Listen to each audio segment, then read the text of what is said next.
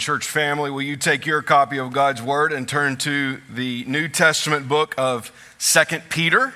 It's a small book towards the end of the New Testament. If you're looking for it, you're going to find it there towards the end. We are starting a new series today through the book of 2 Peter. As we have done for the last few years, we've provided ESV scripture journals, which has the text that I'm preaching on one side of the page and blank notes on the other side. If you would like to have one of those, several of you really enjoy taking notes and keeping them all in one place. If you didn't get one last week or this week as you were coming in, there are some on the back tables and in the Equip Center. And nobody's going to be angry with you if you get up now to go get one, if you just want to make sure that you have all of your notes in one place. And obviously, as well, the sermon notes are in the connector today for you there. I always look forward to starting a new series. It's always an exciting time for me. It's a little bit of... Now, we finished Daniel a couple of weeks ago, and there's always a little sorrow because I get to know these authors and know the writers and know the books and really spend a lot of time in it. But then there's a new excitement. As I put those away, there's a little sorrow, but there's new excitement as we start something new. And I'm very excited to be starting this here. As we told you several weeks ago, this sermon series is a part of a project that I'm doing as I am completing my doctoral degree at Southeastern Baptist Theological Seminary. There are a couple of dozen of you that are participating with me in this research. Here's all I need you to, because several of you asked this morning, all I need you to do is pay attention. That's all you got to do for the next 8 weeks. Not just those couple of dozen. I would love for everyone to pay attention. You're here, right? You got up, you came here, pay attention. But those of you that are participating with me, nothing you need to do, pay attention.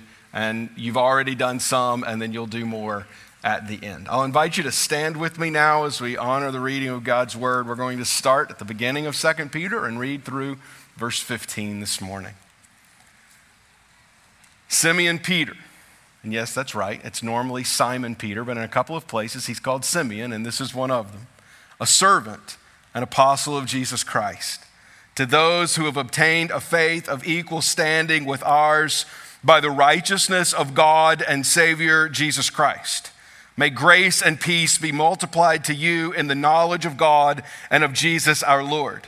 His divine power has granted to us all things that pertain to life and godliness through the knowledge of him who called us to his own glory and excellence, by which he has granted to us his precious and very great promises, so that through them you may become partakers of the divine nature, having escaped from the corruption that is in the world because of sinful desire.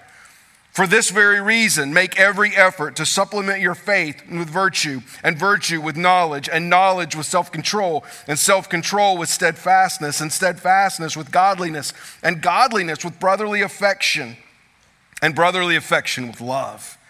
For if these qualities are yours and are increasing, they keep you from being ineffective or unfruitful in the knowledge of our Lord Jesus Christ. For whoever lacks these qualities is so nearsighted that he is blind, having forgotten that he was cleansed from his former sins. Therefore, brothers, be all the more diligent to confirm your calling and election, for if you practice these qualities, you will never fall. For in this way there will be richly provided for you an inheritance into the eternal kingdom of our Lord and Savior Jesus Christ. Therefore, I intend always to remind you of these qualities, though you know them and are established in the truth that you have. I think it right, as long as I am in this body, to stir you up by way of reminder, since I know that the putting off of my body will be soon, as our Lord Jesus Christ made clear to me. And I will make every effort so that after my departure, you may be able at any time to recall these things. Let's pray together this morning.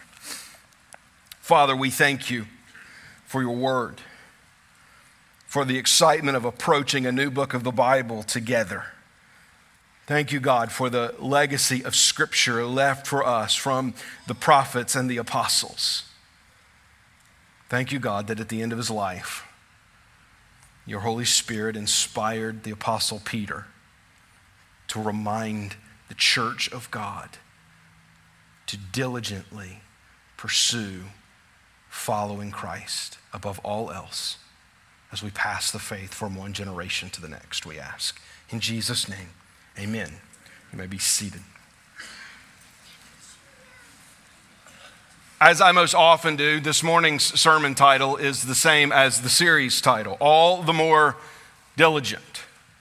That we would be all the more diligent. I think this is Peter's intention, and I'm going to show you that as we walk through these 15 verses together. Even though it's translated a couple of different ways in this text, we're reminded to do so, to be diligent in our faith on 3 different occasions, just in these 15 verses, as well as later in the book. Now, I would normally not preach 15 verses on the first week. For those of you that have sat under my preaching for the last several years, you know I tend to go relatively slow as we walk through New Testament epistles. I am under a little bit of a time constraint with my doctoral project. So I'm going to do in 8 weeks what I would normally do in 9 or 10 or probably more like 12 as I look at 2 Peter. I would normally preach an overview sermon at the beginning. I'm not going to do that. We're going to run straight into the text, but there are some points of clarity that will be helpful for us as we come to this. Because the scripture, none of the 66 books of the Bible were written in a vacuum. They were written by specific people, to specific people, in the midst of specific circumstances. And knowing as much as we can about those people and circumstances helps us with understanding the real meaning of the text. Yes, this is inspired by the Holy Spirit. And by the way, Peter in this letter makes that argument that Scripture is inspired by the Holy Spirit.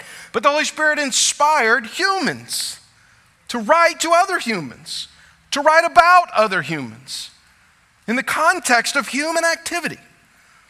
Peter, writing his now second letter to what is likely, even though he does not identify them at the beginning, likely from the context of the letter, his second letter to churches in Asia Minor. 1 Peter identifies these churches. It was a circular letter.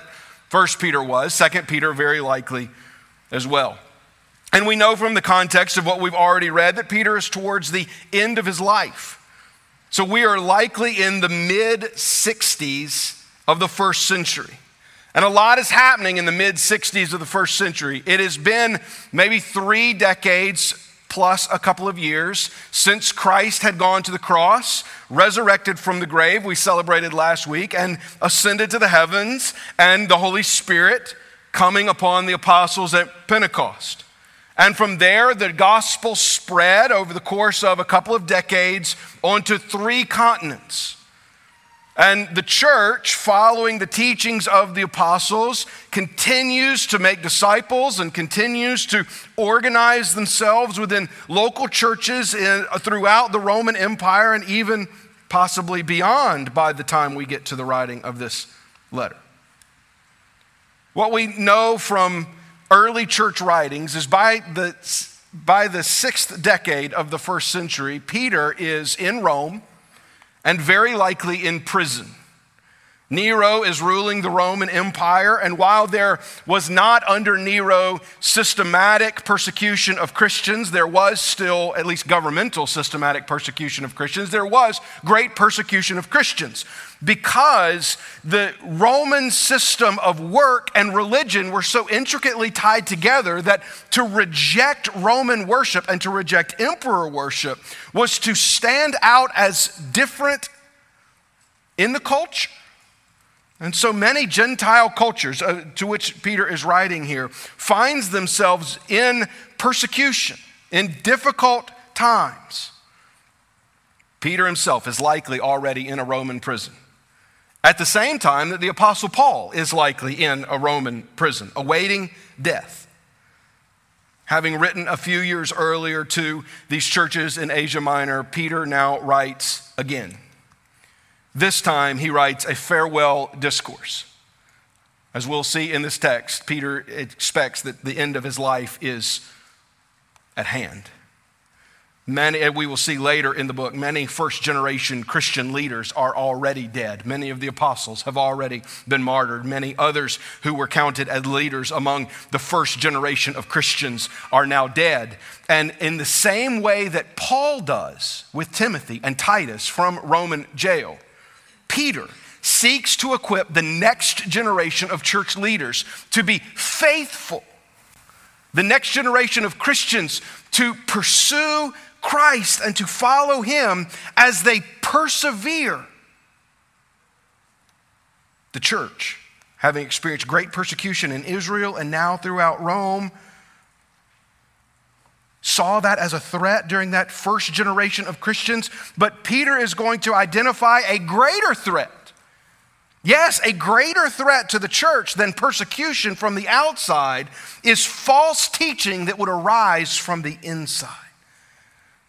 And in the face of either one of those, whether it is external persecution from a wicked culture or internal destruction from false teachers, Peter is going to call the saints of God in these churches to persevere. The primary doctrine that Peter emphasizes for us in this short 3-chapter letter is the perseverance of the saints. In the back of your handout is a definition of the term perseverance of the saints. Wayne Grudem defines that term as all those who are truly born again will be kept by God's power and will persevere as Christians until the end of their lives. Over the course of the next 8 weeks, I hope to make this extremely plain for us. That the expectation for all of those who are truly in Christ is that we will, regardless of external or internal pressures, persevere. That we will follow Christ with our lives. We state this as a core belief of our church. In the fourth core belief of our church that deals with salvation, in part we say all true believers will persevere to the end. We have professed this as a congregation to be true, and we believe that it is true because the scriptures plainly teach it.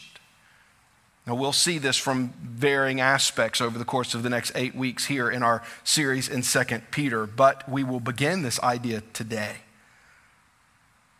Here's the main idea of today's sermon: that believers persevere to the end through the Lord's gracious work in their lives.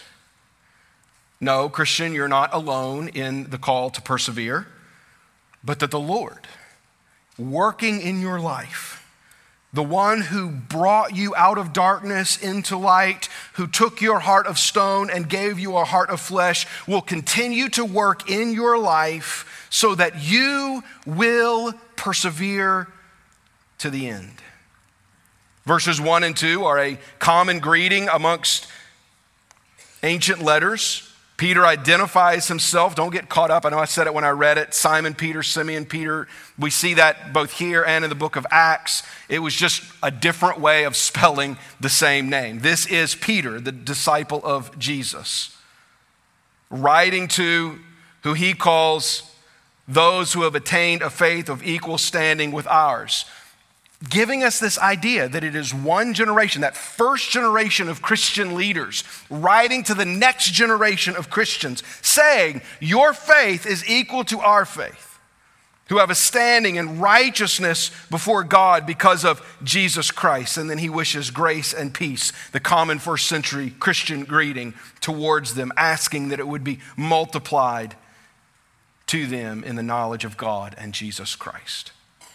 3 things we want to see about perseverance today from these verses. The first is the Lord's provision for perseverance. Look at verses 3 and 4. His divine power has granted to us all things that pertain to life and godliness through the knowledge of him who called us to his own glory and excellence, by which he has granted to us his precious and very great promises, so that through them you may become partakers of the divine nature, having escaped from the corruption that is in the world because of sinful desires. If 2 Peter is a call to persevere, and I truly believe that it is a call for the next generation to persevere, passed on from one generation to the next as the faith is passed down from one generation to the next. And so Peter begins here with a call not only to persevere, but to recognize that it is the Lord who provides the provision necessary for us to do so. The Lord has, Peter argues in verse 3, provided all that we need for life and godliness. Life and godliness speaking to the perseverance of the saints of God.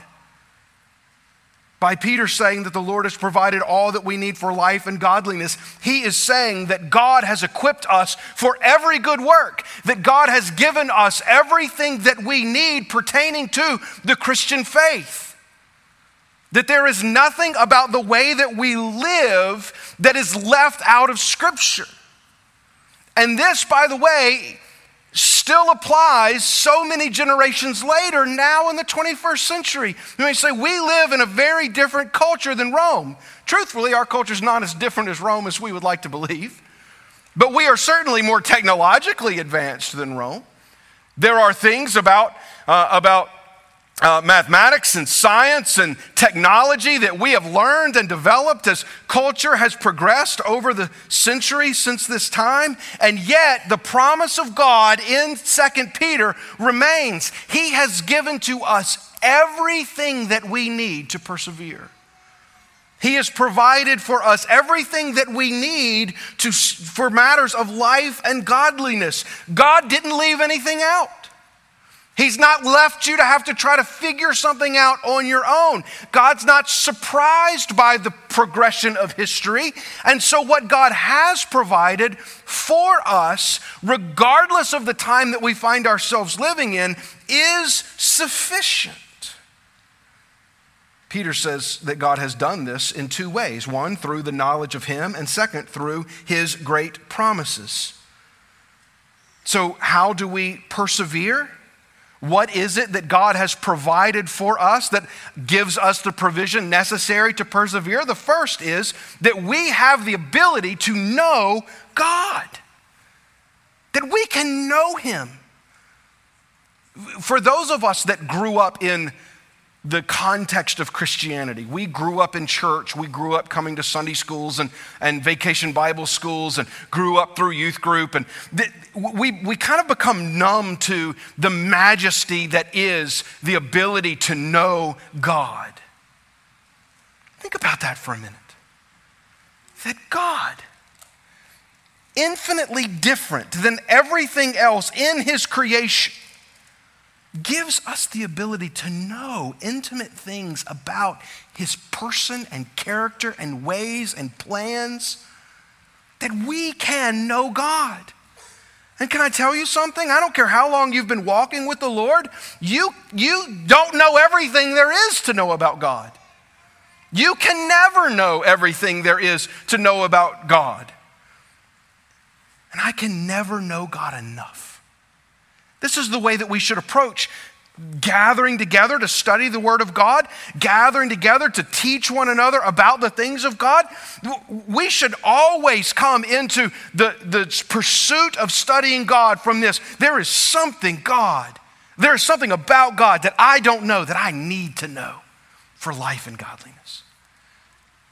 That God has revealed himself to us. And by knowing God, we then persevere. Because by knowing God, he equips us for the pursuit of perseverance. But also, it is the great promises of God. Verse 4 says, by which he has granted to us his precious and very great promises. Now again, this is some verses in 3 chapters of a letter of Peter. And Peter is later in this book going to expand on this idea of the promises of God so that we can come to a fuller understanding of what he means. But here's what Peter means when he talks about the promises of God. That God has actually said certain things to us. That he has revealed certain things through the Old Testament prophets and the New Testament apostles that are sure and true. That they are his promises, that they are certain. And that God has provided everything that we need for life and godliness through the knowledge of his promises. So God has given us himself namely in the Holy Spirit that indwells within us, has given us the ability to know him through the visual image of his Son, Jesus Christ, and through his promises, the scriptures, which call us to persevere and ensure that we will have everything that we need to do so. It is not by accident that Peter begins this letter with a reminder that God has provided everything that we need. Because, like everything else in the work of salvation in our life, it is God who is working in his people to bring them faithfully to the end of their lives. In Philippians chapter 2, verse 13, the Apostle Paul writes, "For it is God who works in you both to will and to work for his good pleasure." Hear me, Christian, God is at work in you. Earlier in that letter, Paul writes, "And I am sure of this, that he who began a good work in you will bring it to completion at the day of Jesus Christ." That not only is God at work in you, but God's not going to stop working in you until the day of Jesus. Meaning this, until the day that you leave this body, as Peter's going to write about later, God is still at work in you.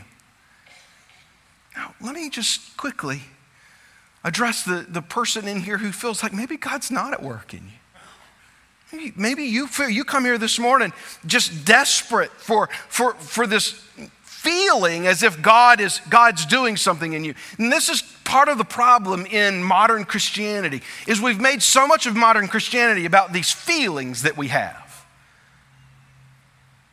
People will leave churches because they don't feel God in that church. I don't even know what that means. Stop basing your progression in faith on some kind of feeling. And rest assured in the knowledge of God and in his promises that if you are in Christ, God is working in you and God is not finished working in you. Regardless of where you are in life, God is not done working in you. And God has given you everything that you need to continue following him in this life. Regardless of what arises before us, he will hold us fast. Number 2, the diligent pursuit of perseverance. Look at verses 5-7 with me. "For this very reason, make every effort to supplement your faith with virtue, and virtue with knowledge, and knowledge with self-control, and self-control with steadfastness, and steadfastness with godliness, and godliness with brotherly affection, and brotherly affection with love." So, as we're going to see probably 100 times over the course of these 3 chapters, Peter changes quickly. He calls us to imperative on numerous occasions. It's actually about once every 3 verses in 1 Peter do we find an imperative, a command to do something. And they're very often going to follow the word for. So Peter's going to tell you something, he's going to tell you to do something. He's going to tell you something, tell you to do something. That's what he's doing here, right? He's told us something, that God's given us everything that we need, so we're without excuse. Followers of Jesus are without excuse when we fail to persevere, because God's given us everything that we need. Now, Peter's going to give us the imperative. He's going to say this: pursue it. Diligently pursue it. So in verse 5 where he says, "For this very reason, make every effort," that is the first of 3 times that we see a word in Greek that is translated in different ways in English, but means effort, diligent effort. Sometimes effort with haste, meaning it must be a priority for us. When we see these words, make every effort, as we'll see again in the text, and as we see, be all the more diligent, Peter is calling us to prioritize following Jesus above all else. So for this reason, because God has given us the things that we need, we then prioritize these characteristics of what's known as sanctification. And here's what we're going to see in this list. And Peter does something that's fairly common in Scripture. We end up with a list. And when we end up with a list in Scripture, we need to ask, really what's happening with this list? Because sometimes lists operate in different ways in the Scriptures. So this list of Peter that takes up the second half of verse 5, all of 6 and 7, is neither an exhaustive list nor a sequential list. Meaning, or at least not an entirely sequential list. Meaning that these aren't the only characteristics of the Christian life. There are some really good ones, but there are some other ones that show up in other places of Scripture that aren't mentioned here, so it's not exhaustive. And when I say it's not an entirely sequential list, I mean that we shouldn't necessarily think about this as being things that we pursue one at a time in a very specific order. With this one caveat, I believe Peter begins that list and ends that list intentionally with faith and love. And the things in the middle, instead of seeing them as being sequential, they should be characteristics of the Christian life that we should pursue simultaneously. So let's just look at faith first, because that's how he begins. For this very reason, make every effort, so make a priority, diligently pursue.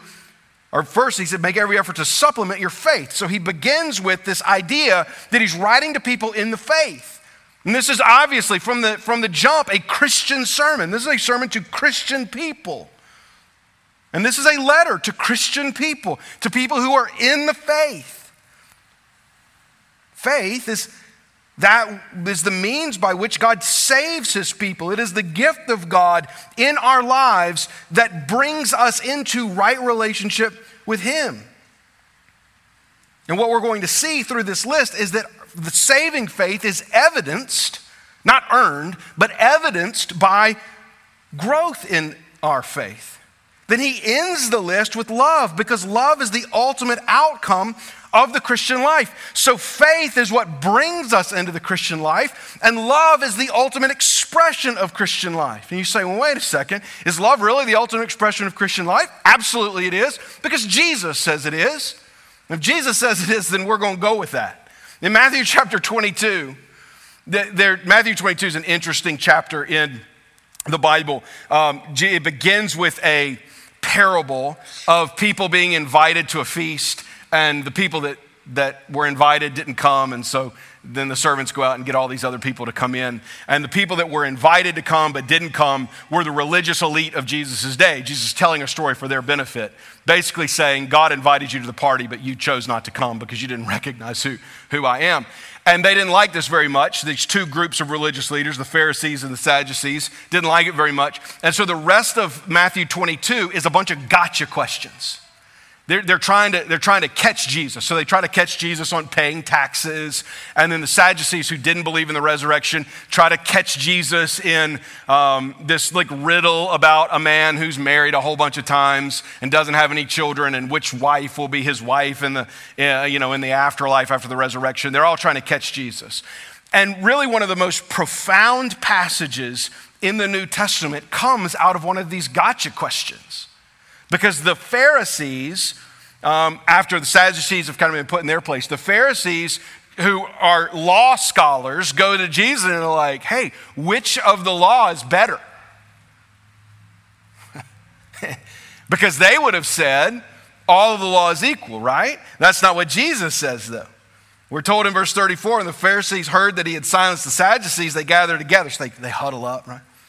And one of them asks him a question to test him, teacher, which is the greatest commandment in the law? And he says to them, you shall love the Lord your God with all your heart and with all your soul and with all your mind. This is the great and first commandment, and the second is like it. You shall love your neighbor as yourself. On these two commandments depend all the law and the prophets. Jesus says the whole Old Testament can be summarized in this idea. Love God, love people.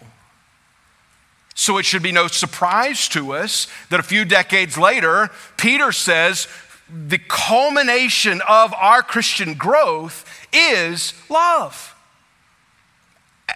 And let's qualify that. What does that mean? It means exactly what Jesus said in Matthew 22, that we love God with all of our heart, with all of our soul, with all of our mind.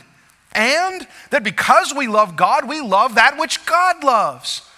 Which is why in one of our core values, we say we will show God's love to all people at all times. Because God loves people. And so because God loves people, what do? We should then love people. So love is the ultimate expression of Christian faith. So it begins with faith, it ends with love. But then there are these 6 other characteristics that we pursue simultaneously. Don't think about these as an order, as in I'm going to do number 1, and then I'm going to do number 2, and then I'm going to do number 3. No, we're going to pursue all of them at the same time. Author David Helm's description of these Christian characteristics in his commentary on 2 Peter, here I'm relying on him to give him credit. He says of virtue that virtue is an honorable life that does what is right regardless of the outcome. So when we're told here that we should add to supplement our faith with virtue, what Peter is saying is that our lives, our faithful lives, should be marked in an honorable way. This was by the way, he starts off, this first characteristic that's added to faith is one that was highly prized in Roman culture. It was written about by non-Christian scholars of the day. They wanted people to be virtuous. And so Peter borrows from their word. And really what that means is it's an honorable life, that regardless of what the outcome is going to be, I'm going to live honorable. Now, Peter's going to define honor in a different way than other Roman philosophers would define it. He then says, add to virtue knowledge. Knowledge is knowing the right thing to do. So where virtue is doing the right thing, knowledge is knowing what the right thing is. He says to add to knowledge self-control. Self-control is the ability to say no to passions of the flesh.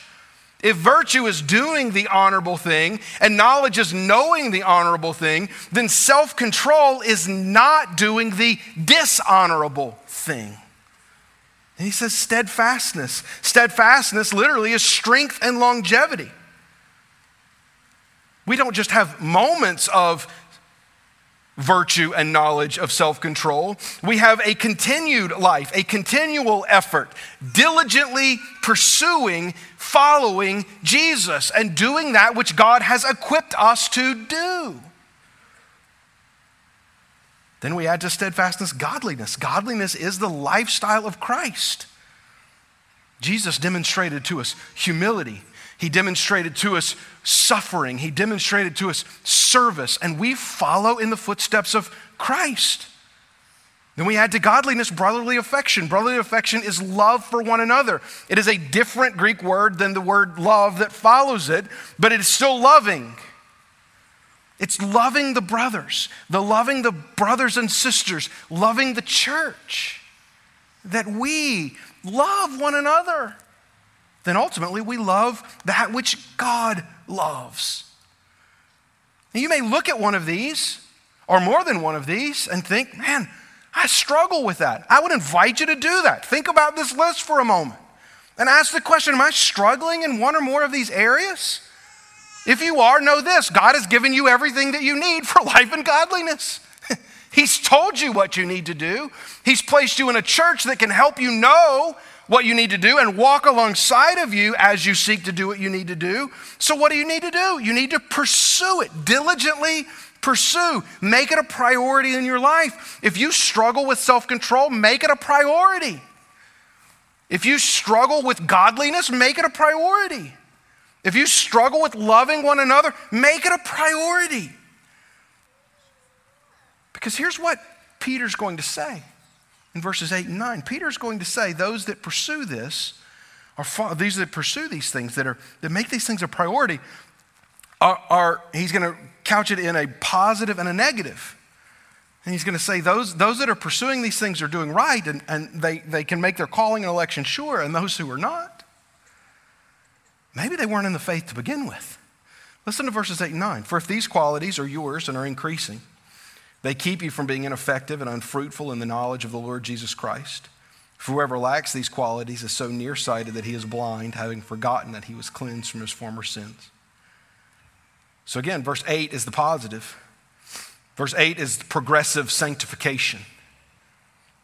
It's this idea that we will grow in our faith, that those who are born again will, by the new nature that God has given them, pursue that God has set before them. Think about it. Before you were in faith in Jesus, what did you pursue? You pursued worldly things because you had a worldly nature. But God has given you a new nature. He's given you a nature that is able to pursue godly things. So what is it that we should pursue? We should pursue the things of God, continually becoming like Jesus. This is the definition of sanctification. It's the continuing work of God in the life of believers in the life of a believer to make him or her actually holy. This is the work that God is doing in you, that as we persevere in life, God is helping us to put off our old way and put on a new way. The best picture for this is like changing clothes. It's like taking off dirty clothes, which you do kind of one step at a time, and putting on new stuff. And this is the progress of Christian life. You won't fully achieve this. It's okay. Keep at it. But heed the warning of verse 9. For whoever lacks these qualities is so nearsighted that he is blind, having forgotten that he was cleansed from his former sins. This week, I got a new Bible. I was excited. I've been wanting this Bible for a while. I don't know. Maybe that's a strange thing. But we went to a conference this week and they had it on sale, and so I bought it. And one of the reasons that I've preached from the same Bible for about 15 years. And one of the reasons that I wanted a new Bible is because the print's a little bigger. I can see it a little better. And just so happens on the first Sunday that I'm preaching from this new Bible with a little bit bigger print, Peter uses this illustration for us about being nearsighted. Right? It's not lost on me. And here's what he says. The negative outcome is blindness, nearsightedness. And that's actually, our English Bibles reverse the Greek order, saying that we're nearsighted and blind. In the Greek order, it's blind. And then he defines the blindness as nearsightedness. Now, he's not talking about physical nearsightedness. He's talking about those who focus only on things of the world. And the warning of verse 9 could mean one of two things. The warning of verse 9 may be those who are just failing to live up to the godly life that God has called them to live. But I think in the context of 1 Peter, and I got to stand on one of the other. And so here's what I'm going to stand on loosely, but here's what I'm going to stand on. In the context of 1 Peter, what I think Peter is describing here is apostasy. Peter is describing those who are never truly in the faith at all. Those who maybe seemingly came to the faith in Christ, but failed to persevere. Those who seem to have called on Jesus for the salvation of their sin, but never followed Jesus with their lives. I believe that the warning of verse 9 in 2 Peter 1 is that there are those who at one point in their lives looked as if they were saved, but were never true believers because they did not follow Jesus. They did not evidence their faith with perseverance. Verses 10 and 11, therefore, brothers, be all the more diligent to confirm your calling and election. Right? Because of these two examples, here's what we need to do. This is the context by which I make that statement about verse 9. Be all the more diligent to confirm your calling and election, for if you practice these qualities, you will never fall. For in this way, there will be richly provided for you an entrance into the eternal kingdom of our Lord and Savior, Jesus Christ. It seems as if those in verse 9 are not included in verses 10 and 11. And that verse 9 serves as a warning for us to persevere, as evidenced by sanctification, that progressive work in our lives. This is how we can know that we have been called by God to salvation and that we are truly in Him because we have persevered. Now, let me be abundantly clear. Your perseverance does not save you. Even your sanctification, the work of sanctification does not save you from a justification sense. Meaning all the good works in the world can never make you right with God. But those who have been, by the blood of Jesus, made right with God will persevere. Listen to how Peter describes salvation in 1 Peter chapter 1. So this is in his previous letter to these churches. He says, "Blessed be the God and Father of our Lord Jesus Christ. According to his great mercy, he has caused us to be born again to a living hope through the resurrection of Jesus Christ from the dead, to an inheritance that is imperishable, undefiled, and unfading, kept in heaven for you, who by God's power are being guarded through faith for a salvation ready to be revealed in the last time." Peter doesn't speak of salvation as a thing that can be lost. And we shouldn't speak of salvation as a thing that can be lost either. Salvation is a thing that God does in our lives, and because he does this work in our lives, then it is evidenced by our diligent pursuit of him. Recognizing that there are times we fail. We don't lose our salvation in the moments that we fail. We rest on the patience of God. Later in 2 Peter, he writes this, "Therefore, beloved, since you are waiting for these, be diligent to be found by him, without spot or blemish." There again, another call to diligence. "And at peace," and then verse 15, "and count the patience of our Lord as salvation." And we're going to use Peter as an example for this here in just a moment. But recognize something. I fail to diligently pursue holiness and godliness and love all the time. And so do you.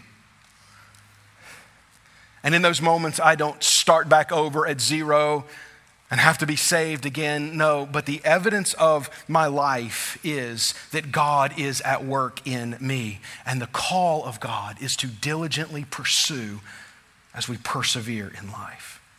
Third, a personal example of perseverance. Look at verses 12 through 15. "Therefore, I intend always to remind you of these qualities, though you know them and are established in the truth that you have. I think it right as long as I am in this body." The word he uses there for body is the same word as tabernacle. He calls his body a tent twice here. "To stir you up by way of reminder, since I know that the putting off of my body, this tent, will be soon, as our Lord Jesus Christ made clear to me, and I will make every effort so that after my departure you may be able to at any time recall these things." Here's what Peter says. Peter says, "Church, I'm going to help you. Until the day I die, I'm going to help you. Until I put off this body, I'm going to help you." That we have an example of perseverance in Peter's life as he sits in a Roman prison, as he awaits execution. He remains persevere. He is still diligently pursuing God. And here's what he says: "I will help you." John chapter 18 is a story about Peter. And in John chapter 18 is the last night of Jesus' life. Peter's cut a guy's ear off. Big bad Peter, right? Gonna go to war, just him and his sword. And Jesus says, "Man, put that thing away." Heals the guy's ear. Same Peter, a couple hours later, Jesus has been taken to the home of the high priest. He's on trial. Peter's trying to get close, sitting out in the courtyard. And what happens? Simon Peter, this is verse 15 of chapter 18. "Simon Peter followed Jesus, and so did another disciple. Since that disciple was known to the high priest, he entered with Jesus into the courtyard of the high priest. But Peter stood outside at the door. So the other disciple, who was known to the high priest, went out and spoke to the servant girl who kept watch at the door, and brought Peter in. The servant girl at the door said to Peter, 'You also are one of this man's disciples, are you?' And he said, 'I am not.' Now the servants and officers had made a charcoal fire because it was cold, and they were standing and warming themselves. Peter also was with them, standing and warming himself." Then you skip to verse 25. "Now Simon Peter was standing and warming himself. So they said to him, 'You also are not one of the disciples, are you?' And he denied it and said, 'I am not.' And one of the servants of the high priest, a relative of the man whose ear Peter had cut off, asked, 'Did I not see you in the garden with him?' And Peter again denied it, and at once a rooster crowed." Now, death, burial, resurrection of Jesus takes place in 19 and 20. And we get to 21, second to last, really the last narrative account that we see in the book of John. The disciples have had breakfast with Jesus, and Jesus says to Simon Peter, "Simon, son of John, do you love me more than these?" And he said, "Yes, Lord, you know that I love you." And he said to him, "Feed my lambs." He said to him a second time, Simon, son of John, do you love me? And he said to him, yes, Lord, you know that I love you. He said to him, tend my sheep. And he said to him the third time, Simon, son of John, do you love me? And Peter was grieved because he said to him the third time, do you love me? And he said to him, Lord, you know everything. You know that I love you. And Jesus said to him, feed my sheep. Truly, truly, I say to you, when you were young, you used to dress yourself and walk wherever you wanted. But when you are old, you will stretch out your hands, and another will dress you and carry you where you do not want to go. This he said to show by what kind of death he was to glorify God. And after saying this, he said to me, don't miss it. He said to him, follow me. Decades later, Peter writing about his impending death, remembering that Jesus had told him something about his impending death, passes on to the next generation this command: follow Jesus. You say, why go back there and look at Peter's life? Why look at the denial of Peter in that courtyard? Why look at the restoration of Peter in John 21? Here's why. Because we've all been Peter in these moments. We've all been Peter in that courtyard. Scared of a little servant girl. Worried about what they may do to us. Failing to persevere. And here is the gracious call of God in our lives that Peter echoes to the church of God. Come on, Peter. Follow me. Come on, Peter. Pick yourself up. Follow me. I've given you everything you need. Now come and follow me. And so if you feel like a failure in this today, Christian, you're in good company. Follow Jesus. If you feel like you haven't quite lived up to that which God has called you to, know this. Me too. Together, here's what we do. We follow him. Now, quickly, and I'm out of time, but I'm going to say it anyway. I think it's important, the context of this. Peter's at the end of his life. We know that from the context, from what he's written. He's at the end of his life. He has diligently now for 3 decades or more followed Jesus. He's persevered. There are people in this room who for decades have persevered. And the example of Peter is an example to you. Help others follow Jesus. Can I tell you something? And I mean this. I don't say this. I mean this. The senior adults in this church are a great encouragement to me. You are. You have been, in my life and the life of many others, an incredible encouragement. You've sacrificed, you have given, you have loved us, you've allowed us to do things that may not be your preference for the sake of the gospel. But can I say something to you?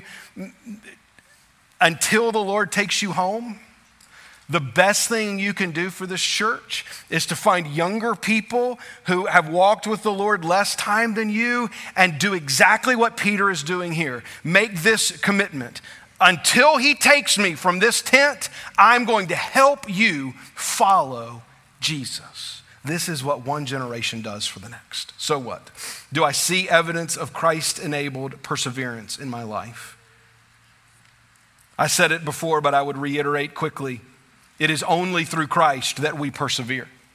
It is only through Christ that we come to saving faith in Jesus. It is not our actions, it is not our works that save us. It is the work of Jesus alone, and it is Christ who then enables us to follow him. It is his invitation that we answer to follow him, and it is his equipping that we have for everything in life and godliness. But we should ask this question of ourselves: do I see evidence of that?